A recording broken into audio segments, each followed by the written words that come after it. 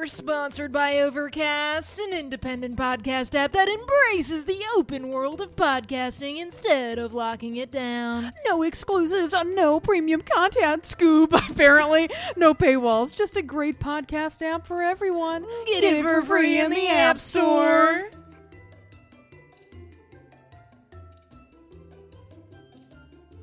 Hello there. Hello there. How are you? I'm great. How are you? You have big Keanu Reeves energy at the moment. Thank you. Yeah. It's my middle part. It is. It's your long, beautiful middle part. The fact that you're America's favorite male actor. I'm in Cyberpunk 2077. I'm not. I wish you were. I'd only buy that game if you were in it. Oh. Yeah, so I'm not going to play because you're not in it. Yeah, I don't think I'm going to buy it because they've had a lot of, shit. Yeah. You know? Probably. I mean, if I do buy it, it'll be for $3 on sale. Hell yeah. A couple years from now. I don't know. Hell yeah. But we're not here to talk about Cyberpunk 77. No. Surprisingly. I know that this is a gaming podcast. This is a gaming podcast, but we're also going to talk about Desperate Housewives. Whoa. I am into season 3 so far in a lot of ways. There's some things that are annoying me. Season 2. We're in season 2, episode 3. Yes. That's where I got messed up. But we're talking about season 2, episode 3. We're Wisteria Gays, by the way. I always forget to say the name of our podcast. That's who we are. My name's I guess it's important. My name's Mackenzie. My name's Liz. Whoa. We never do that. Who knows? We're running a podcast. Yeah, we can do whatever we want. Hell yeah. Because it's our show. And not yours. That's not ours, but whatever. Should we just jump into the vibes of my little pre-show notes for season 2, episode 3? Well, how was your day? It was good. It was good. I got to film a little something with my best friend Liz. Oh my god, I got to film something with my best friend Mackenzie. Oh my gosh, I wonder if some certain levels of patrons will be able to see that. I suppose they'll have to go to patreon.com/WisteriaGays and subscribe to find out. Yeah, and so, but maybe you'll see that if you're a Detective Hoops patron. Self-promo at the top of the show. But that's really all I did today. Yeah. So hell yeah. I did some work, but that's nice. Way to go. But I'm still unemployed. Hell yeah. We love an unemployed working king. Yeah. So season 2, episode 3 is titled You'll Never Get Away From Me. This episode premiered October 9th, 2005, and was written by Tom Spezialy and Ellie Herman, who was a new name I hadn't heard before. And I looked her up, and she's written for TV, but she's also just mostly a high school teacher in Los Angeles. Aren't we all? She's just like a high school teacher who I guess kind of writes for TV. Yeah, I'm a teacher, but I'm an screenwriter. And it was directed by Arlene Sanford, who did the Brady movies, so we love her. Oh yeah. And for hashtag Sondheim Watch, the name of this episode comes from the musical Gypsy, which Sondheim wrote the lyrics for, I guess. I didn't realize he was a part of that, because I just don't think of that as a Sondheim show, but I like that musical. It's a pretty fun one. It's the song that Mama Rose and Herbie sang together when they're like, we love each other, but we're unhealthy. I only know Rose's Turn. Oh, is it from Glee?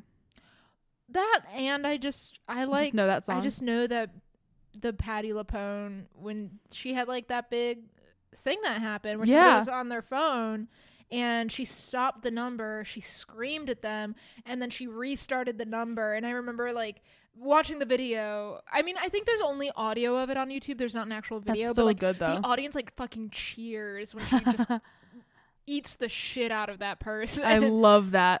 It's a pretty fun musical. I mean, the name is problematic, but it's also the name of the person who the play is about. But it's a pretty cool musical. Yeah. You know, if you shows.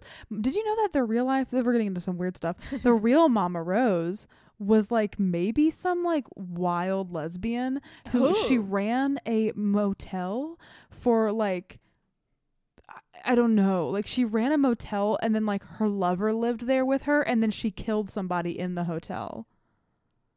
Mama Rose was a murderer. Vaguely familiar. Yeah. So this is after the events of the musical, but she later in life, I don't know, ran a hotel with her lesbian lover and then killed a man. Oh, wow. Wild. I can't believe that's our next podcast. I know. True crime, but it's only that. It's only that. We have one episode. We should talk about Desperate Housewives. I keep getting off track today. I'm so sorry. Do you want to talk about how we open? Yeah. My first note is Phyllis Leave Me Alone challenge. I hate her. Because we see her again. I'm tired. Phyllis and Bree are walking through the cemetery, and there's a little Mary Alice monologue talking about how Bree has always noticed that Phyllis has been having lapses of memory within the past couple years, and I was suspicious of this, just because the circumstances with the memories are just like Bree having a pin that she forgot to take out of a dress she was sewing, Bree stubbing her toe. I don't remember the second one. It was like sitting on a wet chair. Oh, yeah, wet paint. Yes, wet paint. And then the last one was her just like falling because Phyllis was like, "Oh, I forgot to tell you I'm up the floor." You know that video of that person who runs into the kitchen and breaks the glass in the that's Bree. Yeah. Yes. Oh my god. But it was a classic triple flashback. I feel like this show likes to do here is some circumstances, and then did you know one, that comedy comes in threes? I learned that in comedy school. That's what the teacher came and said. She was like, "I'm a teacher, and I know." Took a couple classes at Second City. Comedy comes in threes. So every episode we will do a triple flashback, and it will hit every time. Every time. But basically, that's the opening monologue, and then Bree straight up asks like, "Oh, when are you leaving, Phyllis? When are you leaving?" Yeah. And Phyllis is just like, "I don't know. We'll test the waters. Play it by ear. Play it by ear." And they go to Rex's grave, and he got dug up. That was shocking. I actually was like, holy fucking shit. I was shaking my head. Oh no. Then fucking Phyllis is like, who would? Oh, well, there was an insurance investigator who thinks you killed him. I guess I just forgot to mention that. Weird, Bree. And then Bree is realized she doesn't have Alzheimer's. No, she's just a bitch. Mean. She's just awful. I hate Phyllis. I am so ready for her to go. I hope she leaves soon. Oh, well, you must love the later part of this episode because I do. Spoiler. And then we have the opening credits, and then we come back to see these little girls. I wrote in depth what these girls were doing, assuming they would be prominent to the episode, and then they weren't at all. I wrote 4347. I wrote the address. Yeah, I was ready. I wrote the girls' names. Me too.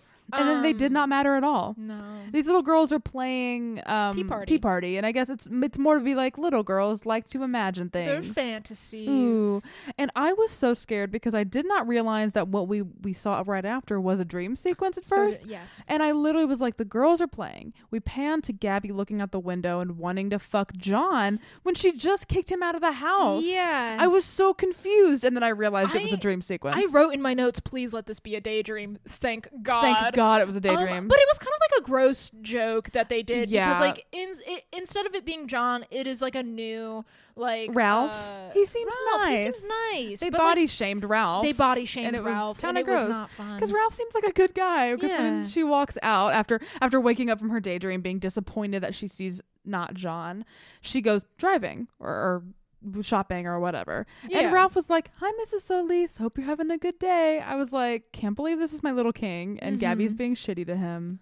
And then we find out that Gabby goes almost every day and fucking pulls a George. Not to the extent that George is. No. But she just watches him. Just watches him mow other people's lawns. And I'm like, you just kicked him out of the house and you told him you didn't want to be with him. So I'm confused. I feel like with Gabby and John, flip-flopping. It's only been 3 episodes, but they're flip-flopping so much, and they've been flip-flopping since the first season. Constantly with Gabby and John, and I literally said, why can't she find literally any other guy?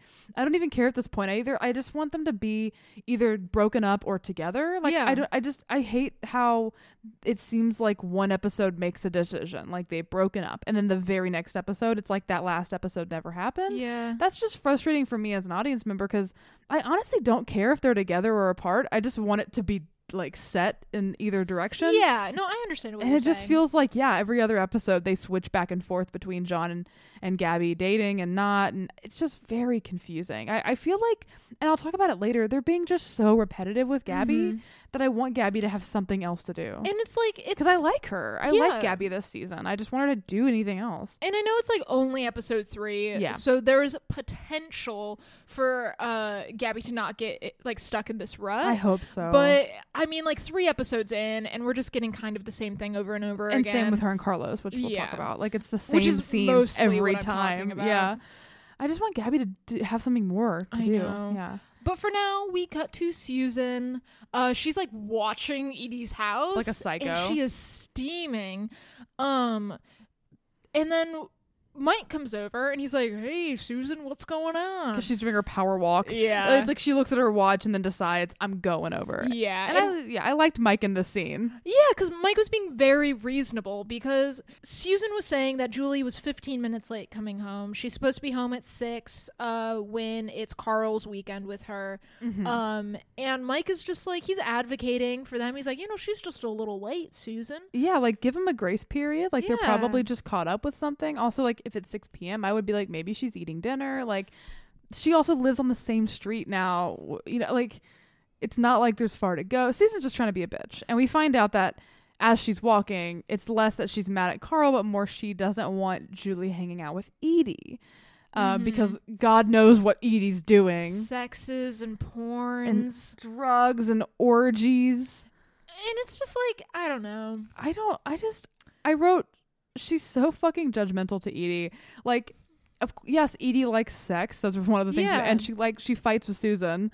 But like, I think that also she's like an intelligent human being who knows how to act with a child. Yeah. She's not going to see a 16-year-old and be like, "Oh, I want to talk about dicks and drugs." Like, Edie knows how to act as I think that like Susan's acting like Edie doesn't know how to be a human being. Like, she's a real estate agent. Yeah, Edie is a human being. Yeah. And it's just, I don't know.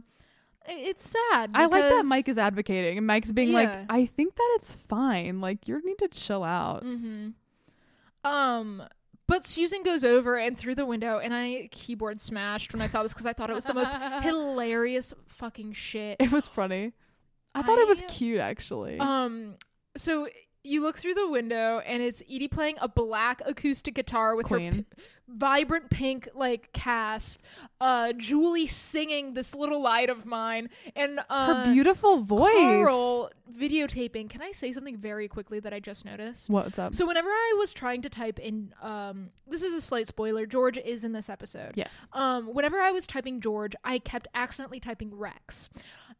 Here, my actual note says Edie playing acoustic guitar while Rex tapes Julie. I don't know why Rex was in my brain today. Rex is in your mind because he's little king and we miss him. Maybe you just miss him extra this time. But that is the one Rex that I missed. I actually wrote that I thought it was kind of cute. It is. Like, I was like, they look like a happy family unit. Like, this is like one of the only times I feel like I've seen KARL and Edie look genuinely happy. I don't know. Like, obviously, like, we don't see them as much as we see the other characters. But, like, Julie looks happy. I loved Mike being like, I'm sure they just saw us coming or something. Yeah. Definitely being smug, being like, sort of rubbing it in Susan's face of like, they're just having a good time and it's fine. And Julie's voice sounds beautiful. I love Julie. Oh, I love her so much. Julie. Then we cut to Lynette is home. I guess the twins are at boarding school or something. I guess, yeah. Because they haven't been around for 3 episodes. They really have been gone. And Lynette basically tells Parker that Papa Tom has to take him to school tomorrow. Yeah. And he seems really upset about that. He's a little mama's boy. Yeah, he wanted Mom to take him. I also wrote, Tom looks hot here. I didn't say that. You didn't see me in my notes. I don't know what happened to me. He was a little scraggly. Maybe that's why I thought like he was scraggly hot. boy. I do like a scraggly boy. I don't know. He had like this little t-shirt, little scruff. He had this little chain that was going underneath his t-shirt, and I was like, why does Tom look hot to me? And also, he wasn't annoying this episode. He wasn't. He was like very supportive and a good dad this episode. And I was like, wow, when you're like a good person, I think you're attractive. Wild how that works out. So I just wanted to say that was the first and not the last time I pointed out in my notes that I found Tom attractive weirdly in this episode. But the scene basically ends with Parker guilting her and her being like, well, not really guilting. He's just really sad because he really wanted his mom to be there. But Lynette feels guilty. So she says, I'll talk to my boss. Yeah. My parent-phobic boss. Parent-phobic boss, Nina. I said, oof, that's not going to go well. And I was right. Ish. But Tom was like, he just played you. And she was like, whatever. I wanted to be played. I want to take him. Like, Lynette wants to be there is the thing. And then we cut to the investigator's office, and it seems like Bree went there to get some information on why they dug Rex up. And he's like, they want to do an autopsy. And Bree is pretty shocked by that information, and he kind of refuses to give her any more. And she pretty quickly is like, oh, Phyllis is the one who's throwing me under the bus. Did you speak to her? You shouldn't speak to her. I loved my husband.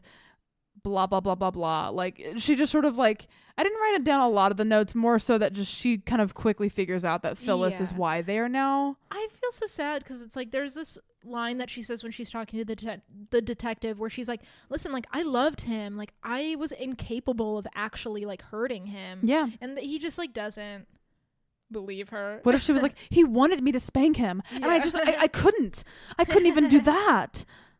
I wish that was her defense. And the way she fucking storms out of the detective's office, she's like, I'll give you a statement if you want a statement. Your mother did a lousy job. Yeah, and she just storms out. She's mad that they would even assume that she would have any hand in Rex's death. And then we quickly cut back to the Vandekamp house. Phyllis is shambling like a fucking zombie down the stairs. Don't even talk to me before I had my morning coffee. Oh, Phyllis is one of those girls. Yeah. So she is one of those people who are useless before coffee. So while she's downstairs, Bree sneaks upstairs and packs all of Phyllis's shit in an instant. Queen shit. I wrote Queen Bree. I am loving Bree this season so far. She's been like my favorite character this season. Oh yeah. I'm loving her. I'm loving her. Yeah, but essentially like Bree kicks Phyllis out. I hope she stays gone. I do not want Phyllis back. I want her gone. Me too. Phyllis waving outside of the cab is like, you should be guilty, or you're guilty of something if you're doing this. Yeah, I hate Phyllis. I hope she doesn't come back, but I know realistically she might, and I'm sad about it. But then we cut to the world's best couple, Carlos and Gabby. I'm exhausted. I say that as a joke. I didn't write any notes. I literally said, if he brings up this affair one more time, I'm gonna die. I said, I'm not even gonna write about this scene because it's the same scene that has happened 8 times already. Can I say something very quickly? Please. Say it slowly. Episode 3 of season 1. Okay. I feel like we didn't like because that was Ashley and like it just kind of. It was a weak episode. It was a weak episode, and I'm not saying that this is a weak episode because it builds. And I like it gets parts better, of it. Yeah. But I feel like it has the same kind of energy from us. Yeah, that makes sense. Because from this scene, I wrote it's Gabby and Carlos. It's their anniversary. She gives him a card, and yeah, like my question is, these scenes are all the same, so why keep writing them? Like, let Gabby do anything else. Let her talk to another one of the women. And if you haven't watched the episode, it's literally just another scene of Gabby just breathing, and then Carlos being like, "Remember when you cheated on me?" And like just fight, like wanting to fight about the affair, and Gabby pretends like she has no legs to stand on, and it's just she like starts fucking with him and is like, yeah, we did a lot of positions. Yeah, and then Carlos, what's the point of these scenes? Yeah. I like Gabby, but I'm hating whatever is going on. Like, every scene with Carlos is the exact same scene. It's like I liked it in the first episode because it was a funny back and forth. Yes, but now they were both problematic, but it's been 3 episodes in a row. It's too much. And then we cut to her coming home. Matthew was out. So nervous. I wrote, "Do not fuck this boy." I literally was like, he's hot. He has the same vibes as John Tucker. And they had him meet her and compliment the car. And I was like, I assumed she was going to try to fuck him. But that was it. That was it. And then it never came up again. No. So why was that there? I don't know. Maybe a deleted scene. They were like, shit, we need 60 more seconds in the episode. We don't have a book for season 2, so we can't. We don't. We have no fun trivia book like we used to. So yeah, like Matthew just comes up and is like, I like your car, and she's like, thanks, and then leaves. That's the most pointless scene. If I was editing that episode, I'd be like, we should cut this, right? Because nothing comes of it. Mm-hmm. And yet, I don't know. I like Matthew, I guess. I was worried they were putting that in there to set up Gabby fucking him. Mm-hmm. And then literally nothing happened. So. But we cut to something so good. Julie! She's gonna sing at church. Ugh. And like, praise I don't know. the Lord. I think it's nice that Julie's like getting to know Edie more. As like a more stepmother figure. Yeah. For when Susan and Edie fall in love and get married. Julie's two moms. We find out that Edie comes from a family of musicians. Partridge Family queen. Yeah. Okay. But then Julie also is like, her brother OD'd. What a weird just like trajectory of Edie backstory that Julie dropped in this scene. Yeah.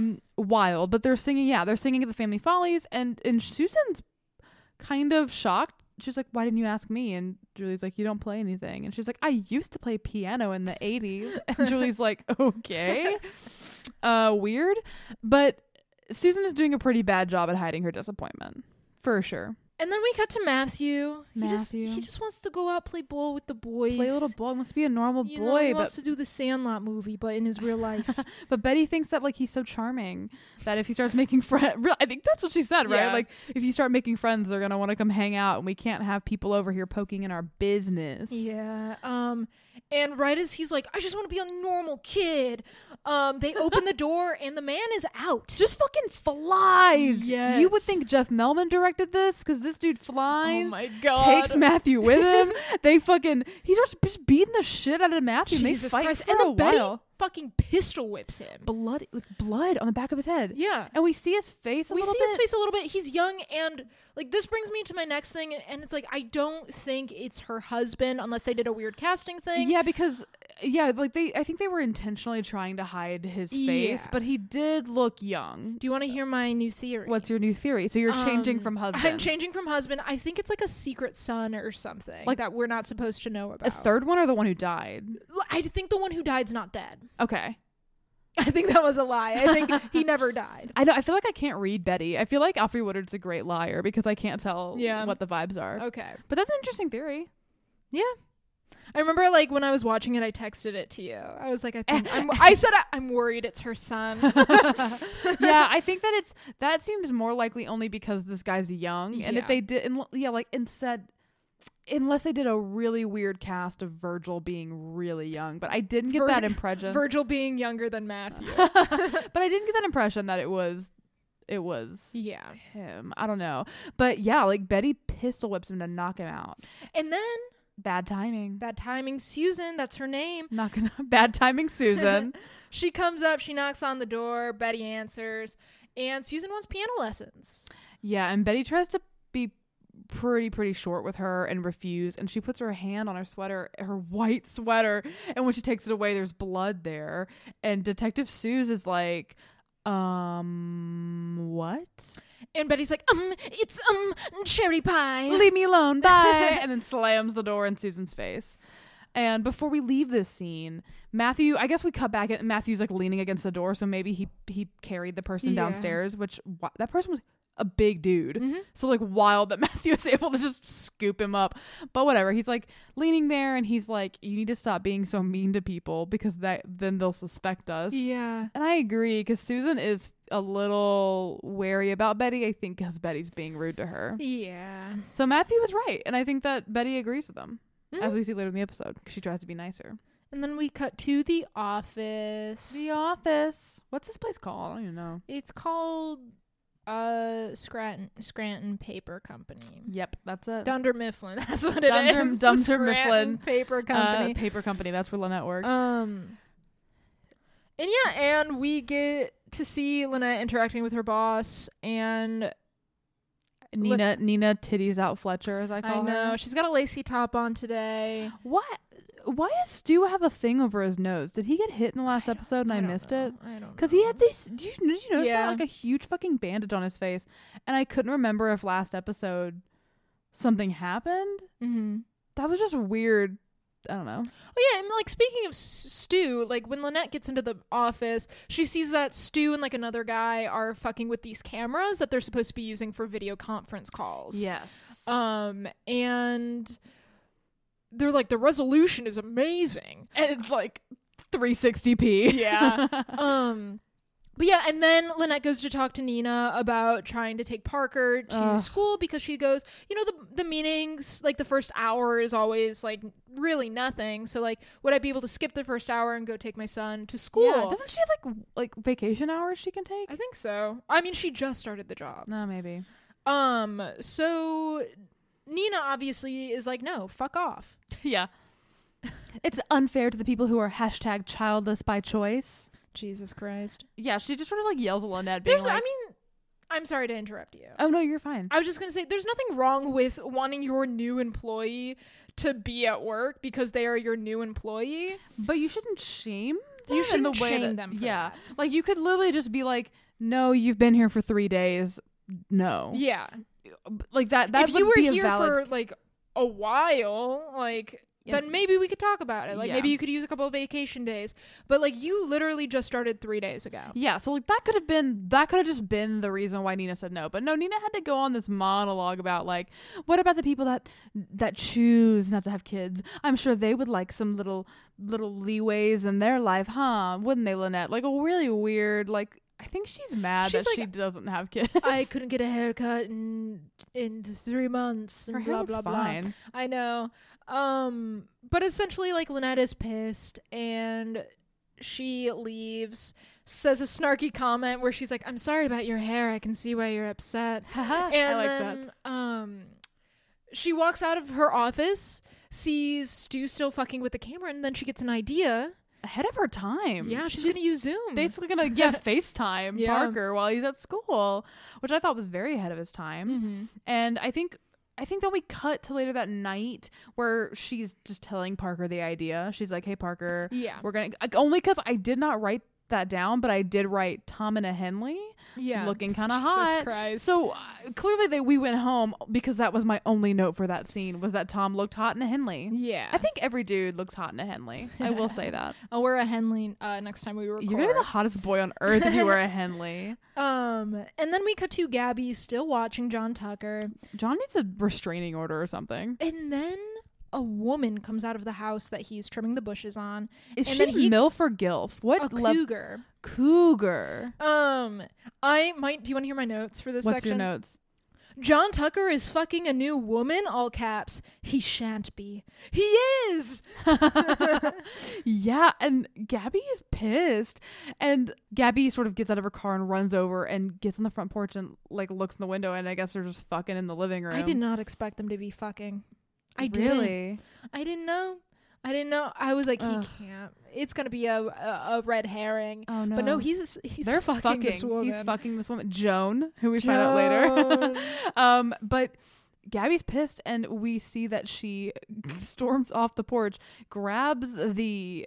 What would you call that? A saw? The chainsaw? Yeah, it's just like a little saw, like a bush trimmer. Yeah, a hedge trimmer that he was using, and then we cut away, right? So we don't see what she does until a moment later when John is making out with this woman. He's leaving, and they're just making out the front door. He just wants to get caught, I think. Yeah. And then he looks out in horror to see that someone has completely destroyed all of the hedges, just ripped them apart. Wonder who that could have been. Jesus. And then we cut to Tilly. I missed her. So Mike brought her flowers. She's kind of beat up. She's still got a black eye and everything. And we find out that she's going to go back to Utah for a few weeks because Zach hasn't been caught. And Mike was like, actually, that's why I'm over here. Because he hasn't been caught and I'm looking for him. Did he have any friends? Until he's like, Zach was a loser. Of course not. A fucking loser baby. Why would he have any friends, Michael? And, you know, she's like, he's probably just trying to find his dad. Like, and she's like, but I'm sure you made sure he could never do that. And Mike admits to her that he let Paul live. And she's like, that was a mistake. Yeah. Because Zach is his like Paul's only connection to Mary Alice. And then Tilly says a very cool line that's like, I don't like to be negative, but you really should have killed him. That delivery was great. It was, oh, you can see the hoobs jump out. Oh, the hoobs leapt out. I miss Tilly. I don't want her to go back to Utah. I want her to stay. I like her. I like Detective Tills. And then we cut to Bree, Andrew, give it to me, and Danielle. Yes, give me a high five. Watch me forget next episode. You got Danielle's name right. I'm so proud of you. It's taken how many episodes of this podcast? We're on like 30 something. I think. Well, I she's not been in all of them. She's not been in all of them though. So, basically, Bree tells the children that Rex got dug up. They did an autopsy and that she's a suspect. And the kids are like, what? Danielle starts going off on Bree. Oh, bitch. Yeah. Sorry, I said, oh, bitch. Oh, bitch. Yeah, no, Danielle's like, well, you probably could have killed him because remember that night you didn't drive him to the hospital when he was having a heart attack? And I wrote, if Danielle, of all people, is who gets Bree arrested, I will lose my mind. If Danielle has no storylines and then comes out of nowhere to just be like, oh yeah, she didn't do this, and the cops arrest Bree. I wrote Bree shut up, or not Bree, I wrote Danielle shut up challenge. Danielle shut the fuck up challenge. I'm sorry to be so mean, Danielle, but please be quiet. Oh god. But then Andrew says, no, you're not capable of murder, and Bree's like, oh thanks, and he goes, no, that wasn't a compliment. You don't got the guts. It takes guts to kill somebody. Like I did. And like Miss Myers done. I forgot that he killed someone. He fucking killed a person. Like has he as a young man ever unpacked the fact that he killed somebody, basically? I mean, no, well, he didn't technically kill her. Basically killed her. He put her in a coma for like 3 months, and then she fell down the stairs. Yeah, I guess. But so technically, she wouldn't be in that coma if he hadn't hit her with a car. If he wasn't drunk driving at age 12, however fucking old Andrew is. So, yeah, when he said it takes guts to kill somebody, I was like you, my little gay son. I do love my little evil gay son, Andrew. I do. He's a demon and I love him. I love my little twunk son. And then we cut to Betty and Susan. Susan's getting her piano lessons. Susan actually plays well. I thought it'd be a bit, but Susan actually is good at playing piano. But Betty seems pretty clearly anxious. I'm assuming like she's thinking like if the basement guy comes out again, then like it's over. Like if Susan gets eyes on whoever's in the basement, they're fucked. So she's kind of anxious. But then some loud hip hop music starts playing from downstairs, and Susan's like, the way she went, your son likes to play his hip hop music really loud, huh? And just maybe die. Yeah. Yeah, but then we cut to the basement. Matthew's installing new locks on the basement door, and that's why he's drowning out the sound of the drill. Yeah. And then we cut to Edie's house. It's a beautiful house. It's a great house. Susan storms in and is like, I knocked, but nobody answered. And comes in. And I just also want to nominate Edie for Lesbian of the Episode again. Oh, I didn't know you nominated her before. Roller skates.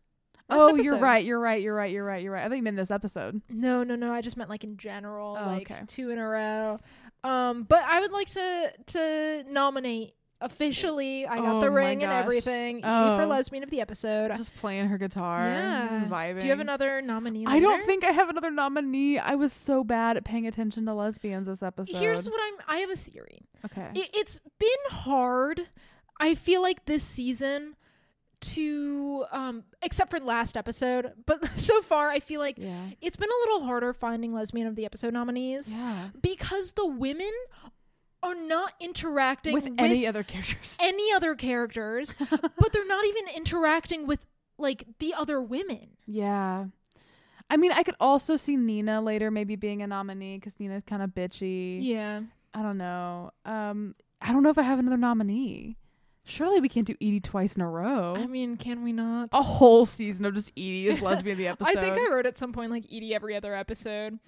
But we can wait till the end. Yeah, and we'll actually remember this time. We'll nominate Edie right here. I wrote, because Susan walks in and is like, "Can I join your little song?" And I went, "Julie and her two moms." Yeah, I would love that if they all did it. But then Edie is like, "I don't do trios." Yeah.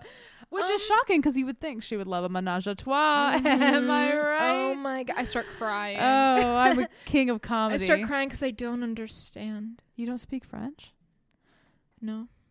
Voulez-vous coucher avec moi ce soir? Zum Frühstück ich habe eine Traube und eine Schweinekotelett. Is that German? Yeah. Where the fuck did that come from? I'll never tell. But... So it's basically a scene of Susan and Edie fighting a little bit, where Susan is like, "But it's a family talent show, and you're not family." And Edie's like, "But I have talent."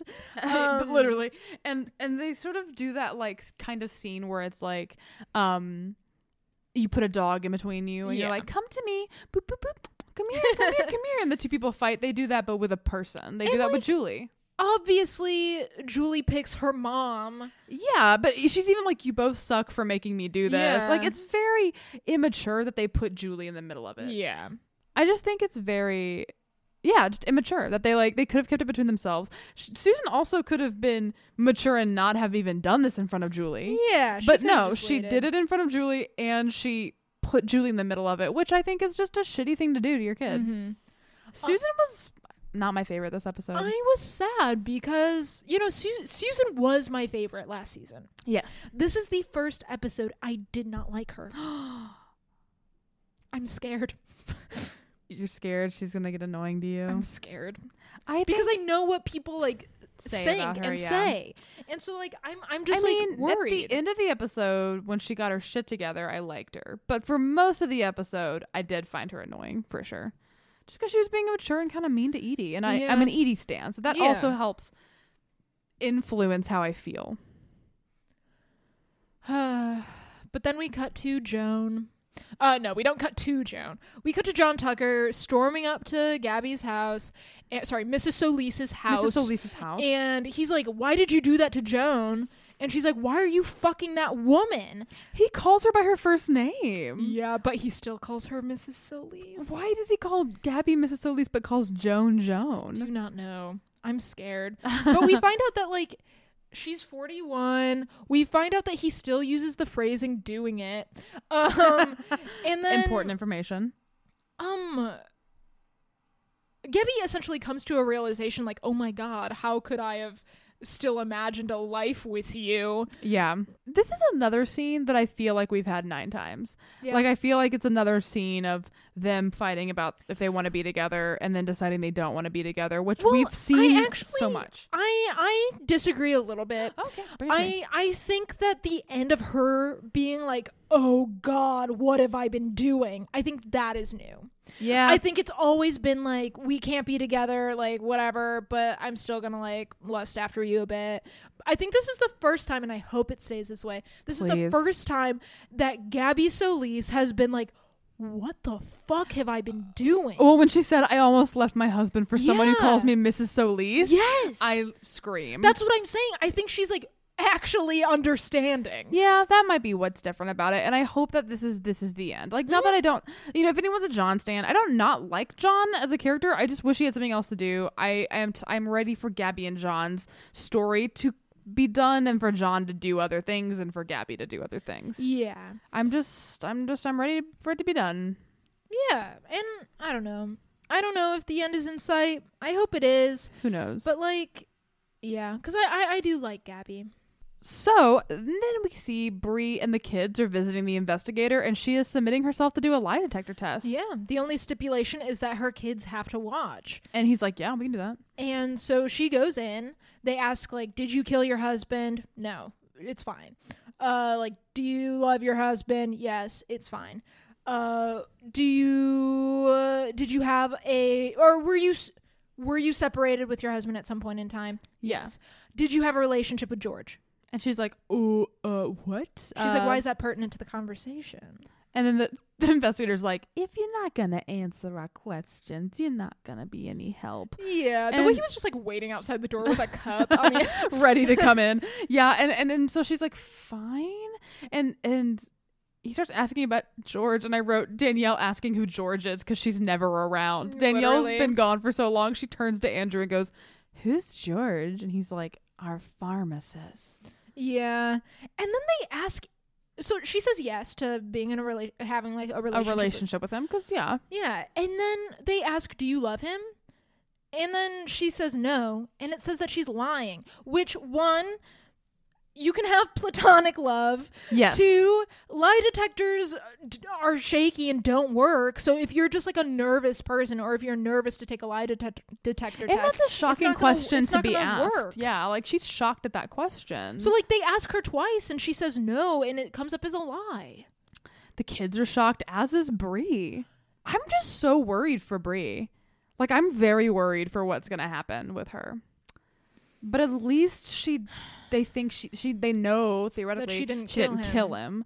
But as we see, there's a little bit more to it later. But before we see that a scene I actually really enjoyed. Mm-hmm. Susan is approaching Betty. They're gonna go do their lesson, and Carl like honk honk, like pulls up and gets out of the car and is like, I need to speak with you, Susan. Yeah. And I loved Betty in the background of this whole scene, just being like, this is none of my business. Yeah. But Carl, and I'm going to tell you, Liz, I don't know what's going on today. I thought are you? Tom was hot for some reason. And I agreed with Carl in this like whole scene. I agreed with Carl. So did I. Because like he was like, you're pushing Edie out because you're feeling weird about her when she's like the person I'm dating. And then Susan was like, it's for family.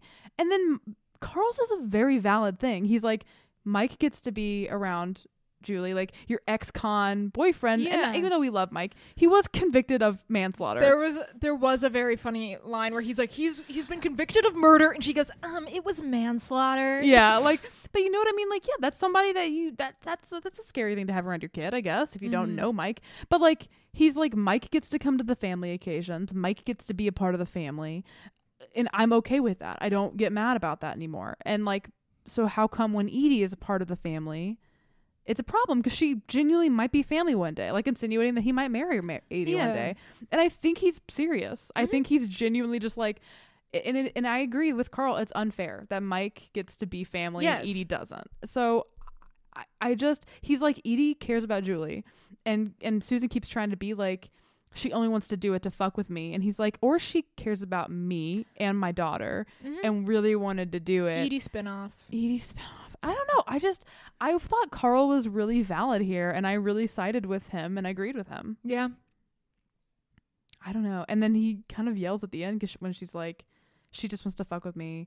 Edie's doing it to mess with me. Me. And he's like, you're so self-absorbed. Yeah. That you would think that Edie is not just trying to care about the man she's in love with and his daughter, and get out. And I wrote, I promise this isn't anti-Susan propaganda, but she's been annoying. Yeah. I don't want to ever shit on your favorite character, but yeah. No, I mean, I said this at the end of season 1. Yeah. I don't know how my feelings towards characters are going to develop because I've only seen season 1 of this show. Yeah. I am scared, but I mean, like, she got better at the end for me. Yeah. I'm not gonna like be upset if like we find her annoying or anything. I think that's perfectly fine because I think she also has been annoying. She's been rude, but like I still like Susan. She's just annoying me a little bit. Yeah. And then we cut to Lynette having 2 dates to prom. Yeah. Like she has to juggle like being in the meeting and trying to go back and see Parker. It's not really working out. No. And while she's in the meeting, like Nina takes a sip of really hot coffee and puts it down on an angle, and Lynette is like, if I spill that boiling hot cup of coffee on her, then I can just talk to my kid. And so she just starts banging on the table until it spills over. I love those numbers or whatever. Nina has to have first-degree burns from that. Oh, absolutely. Have you ever had first-degree burns? No. I have. Are they awful? Yes. I was living at home. I was getting ready to go to work for the day, and I was eating just like instant ramen. And I had just made the instant ramen on the stove. And I was sitting down with the bowl, and my dog tripped me, and I spilled it all over my thigh and my foot. God. And I could not go into work that day because it hurt so bad. Yeah, we see later because she has ice packs on. She has ice packs on, which I don't know if that's even the best thing to do for burns. She probably get fucked up. Mm-hmm. Also, can I say what made me laugh is the close-ups of the coffee. Nina's boobs were still in the background of these close-ups of coffee. I thought it was just stupid and funny. Also, first-degree burns are the lowest stake burns. Yeah, for sure. Unless a I'm getting this wrong, and a medical professional can tell me otherwise. I think it is. But I'm pretty sure it's just like surface level, because obviously like I don't have any scarring or anything. Yeah, but it was just red and like it just a motherfucker. fucking hurt. Yeah, and so she has hot coffee all over her, but Lynette's happy because we see that Lynette goes back and she is able to talk to Parker. Mm-hmm. He looks really cute. Yeah. I thought he was a little hair pushed back and he was cute. Yeah, so she seems pretty happy, and yeah, that's when she's done saying goodbye to Parker, that's when we see that Nina is out just yelling at everybody with ice packs all over her legs. And yeah, I feel I mean, like, I don't think Nina's a good person, but she didn't deserve that burned. like that was a little fucked up, Lynette. No, you could just give Parker a video camera and like have him show you around. And I know it's also not the same, but still, I know he's sad about it, but he's also 5 years old, and in the long run of his life, you will be there for so many other moments, and it would have been okay if you just missed today. Yeah, that's just my opinion, but I know that wouldn't be as dramatic or exciting or a TV show. Yeah, but in the end, you know, in the long run, this first day of school wasn't gonna matter to him. Yeah, but that's just me. And then we cut to Bree seeing George at the pharmacy. Yeah, she flat out is like, the police need you to come do a thing. Yeah, I need you to take a poly to prove that you didn't help me kill my husband. She says it flat out. Yeah. And he's like, oh, what? And then they start talking like this. By the greeting cards, yeah. And she's just basically like, I need you to do this for me because like I didn't kill my husband and you obviously didn't help me do it. And obviously. The way she's talking and the way that like George exits the scene, and there's like a little Mary Alice like voiceover here where he's like, oh, like if I do this, we can move forward. Mm-hmm. And like that's his thought process behind it. And he's really excited because she does tell him, like, he's like, like, why do they think I'm involved? And she's like, well, they asked me if I love you. And he's like, what did you say? And she went, I said no. And he looked sad, but then she went, but the test determined that was a lie. Yeah. And then he looks really excited. He looks very excited, and I can't believe George is going to propose in 2 to 3 episodes. Oh, God. George, go away challenge. Literally. But then we cut to church. Church. These dresses on these girls that are leaving stage, fit watch. Wild fit watch. Susan goes up with Julie, and she's looking at Edie. And KARL and Edie giving a little thumbs up was really cute. Them being really excited for Julie. And then Susan's like, actually, give me a second. Feel free to pray. And she goes up to Edie and is like, I'm sorry, like Julie should come first, and I am a Julie stand first and a human second. Yeah. But I like that she apologized. Mm-hmm. Me too. I thought this was good. I like that she apologized. And then Edie was like, yeah, you apologized after I didn't bring my guitar. Huh. Funny. Good thing I also play piano. Yeah. Which isn't totally true, but. Yeah. Because what happens is Susan's like, okay, I guess. And then we cut to Aunt Edie and Julie. Aunt Edie! I love performing. And Edie isn't really good at sight reading, I guess. Yeah. Because she's playing chords that exist. But she doesn't seem to be able to play it live with no practice. I just feel like it was like the same joke as the karaoke, and I didn't really enjoy this joke. I just wanted her to be good. Just because I do like Edie. Yeah. I did we talked about it earlier when she was like, what, there's like 90 flats in this thing. That was funny. That was pretty good. I wrote Nicolette Susan Sheridan is challenge. So freaking funny. Yeah. And then Jesus, we have to go to this scene. We cut to Gabby and Carlos. I'll talk about it. I hate it. Eva Longoria is doing a great job. I was there. She was like, I want to act, okay? Yeah. And the writers were like, all right.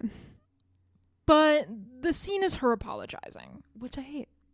I did not enjoy it. She sincerely apologizes for having an affair. She feels very bad about it, and she wants to like repair her relationship with Carlos. And my note is, okay, Carlos, now apologize for switching out her birth control. Literally, like I would have liked that does not happen. Yeah, I would have liked that scene more if Carlos also apologized. But like the show is framing it as if Gabby was the only one who did bad in their relationship, I know, which is mind-boggling to me because yeah, he got her pregnant against her wishes by tampering with her medication, which is probably a felony. He like lied to her. He like gaslit her when she confronted him about the medication. He's physically hurt her on multiple occasions. I do not like this couple at all.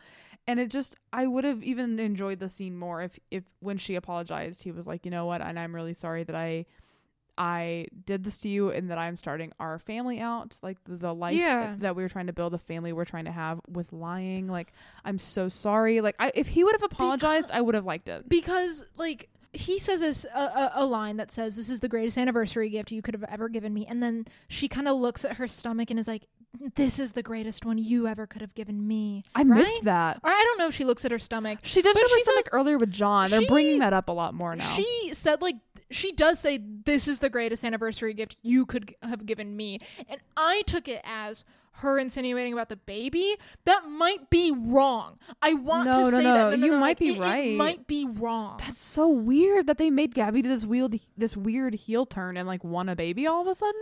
I don't know. But like I said, I could be wrong. And I was taking notes. No, so you're like fine. I missed that too. I want to go back and see because they are bringing the baby up more because we didn't say earlier, but in the earlier scene with John, she like grabs her stomach and he's like, "Is it the baby?" And she's like, "No, it's just me." And I don't think that's even true. I think it might be the baby is making her a little bit more fatigued. So they are starting to bring the fact that she's pregnant a little bit more to the forefront because she's not really showing right now. Yeah. So maybe she'll start showing more. Maybe. Yeah. And then we get our little ending, Mary Alice monologue about like make believe. Yeah, the different ways people play make believe in their lives. Lynette's like looking at a picture of Parker. Betty made her son in the basement a nice bread bowl. Classic. And then we cut to George taking the lie detector test. Oh God. And you remember how I said lie detector tests don't do shit? No. Well, you can tell in this scene because he says he didn't kill Rex and he passes. Because it's all about lying to yourself. Once you start lying to yourself, you can make other people believe that lie. He does this diabolical little fucking smile as the music swells and the episode ends. He's gonna propose in 2 to 3 episodes. He does move very fast. Next episode. I'm worried. But I'm also excited to watch more. So am I, yeah. I want to know where this is going to go. Yeah.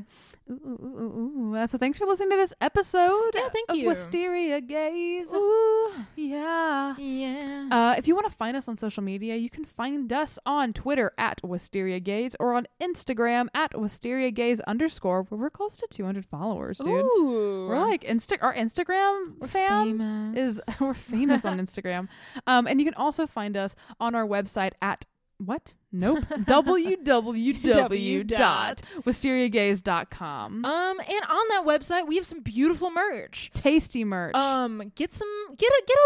Get a Fairview High Abstinence Club for your mom for Christmas. Yeah, or a I Killed Martha Hoover pillow for your grandma. Yeah, just think about it as gifts. Gifts, yeah. I mean, the holidays are coming around. I think that we're gonna hopefully be able to have some sales, some % off things that are happening through Threadless. So it'll be a perfect time to get yourself a Wisteria Gaze t-shirt. Hell yeah! And we're hopefully gonna have some new designs up there soon. Yeah, soon. And if you want to find us personally, I'm Liz. You can find me on any form of social media at The Pigeon Wizard. And my name is Mackenzie, and you can find me at Mackenzie Wilkes. And in the beginning of our episode, we talked a little bit about our Patreon. Yes. If you want to be a patron, we have a couple different tiers. The lowest one starting at $2. Yeah, for our Stay Juicy tier. Yeah. And you can get some great access to like our show notes. You can get a great shout out at the end of the podcast, which we're just about to do, and some other things too, like a video postcard. That is gonna be bonkers. Yes, it's already out at this point. Oh, probably, yeah. Yeah. And so we would like to shout out our patrons. I want to give a little tasty, juicy shout out to Lisa, Talia, Tom, and Annie. You're all so incredible. Truly, we love you so much. Thank you for supporting the show. You are the absolute best. You keep us juicy. You keep us juicy and young. You keep us juicy and young. Mwah. Mwah. You know what else I love, Mackenzie? What else do you love? I not only love our website, our personal social medias, and our Patreon, I love reviews. Oh, shit, me too. Reviews are great. They help people find the podcast, believe it or not. And they just make our day. We love reading them. We love reading them. And at the end of every episode, we pose a question to just help to get the review juices flowing. You never have to answer these questions. Optional. They're fully optional. Last week was... What was last week? Why we hate Danny Fenton. Oh, yeah. That was his name, right? Something like that. Yeah, a character who I do not remember already. Danny Farrell. I was thinking about Danny Phantom. Yeah, it's Danny Farrell. You're right. This week, I think, should be... Which song are you singing at the church's, the undisclosed name church, Family Follies? Ooh, what are you singing? I think that I am doing a full recreation of Cher's number in Burlesque, where I am Cher and all the women on Wisteria Lane, like, you know, Edie has to do it on crutches right now because, you know, she's in a cast, but like Brie even agreed to do it. You know, Susan, Gabby, all of them are all playing the kind of dancers that dance around me while I sing Cher's part in Cher's voice. Yeah. I am going to play Down with the Sickness on the drums. Hell yeah. I think we stand a good chance of winning, either one of us. The talent show Family Follies. So do I. Hell yeah. So when you leave your review, let us know what your talent is for the talent show, the Family Talent Show. Family Follies, baby. Other than that, I think there's only two things left to say. I think it's just two things. The first being, Mackenzie, I love you. I love you. And to everyone else out there, stay juicy. Stay on juicy.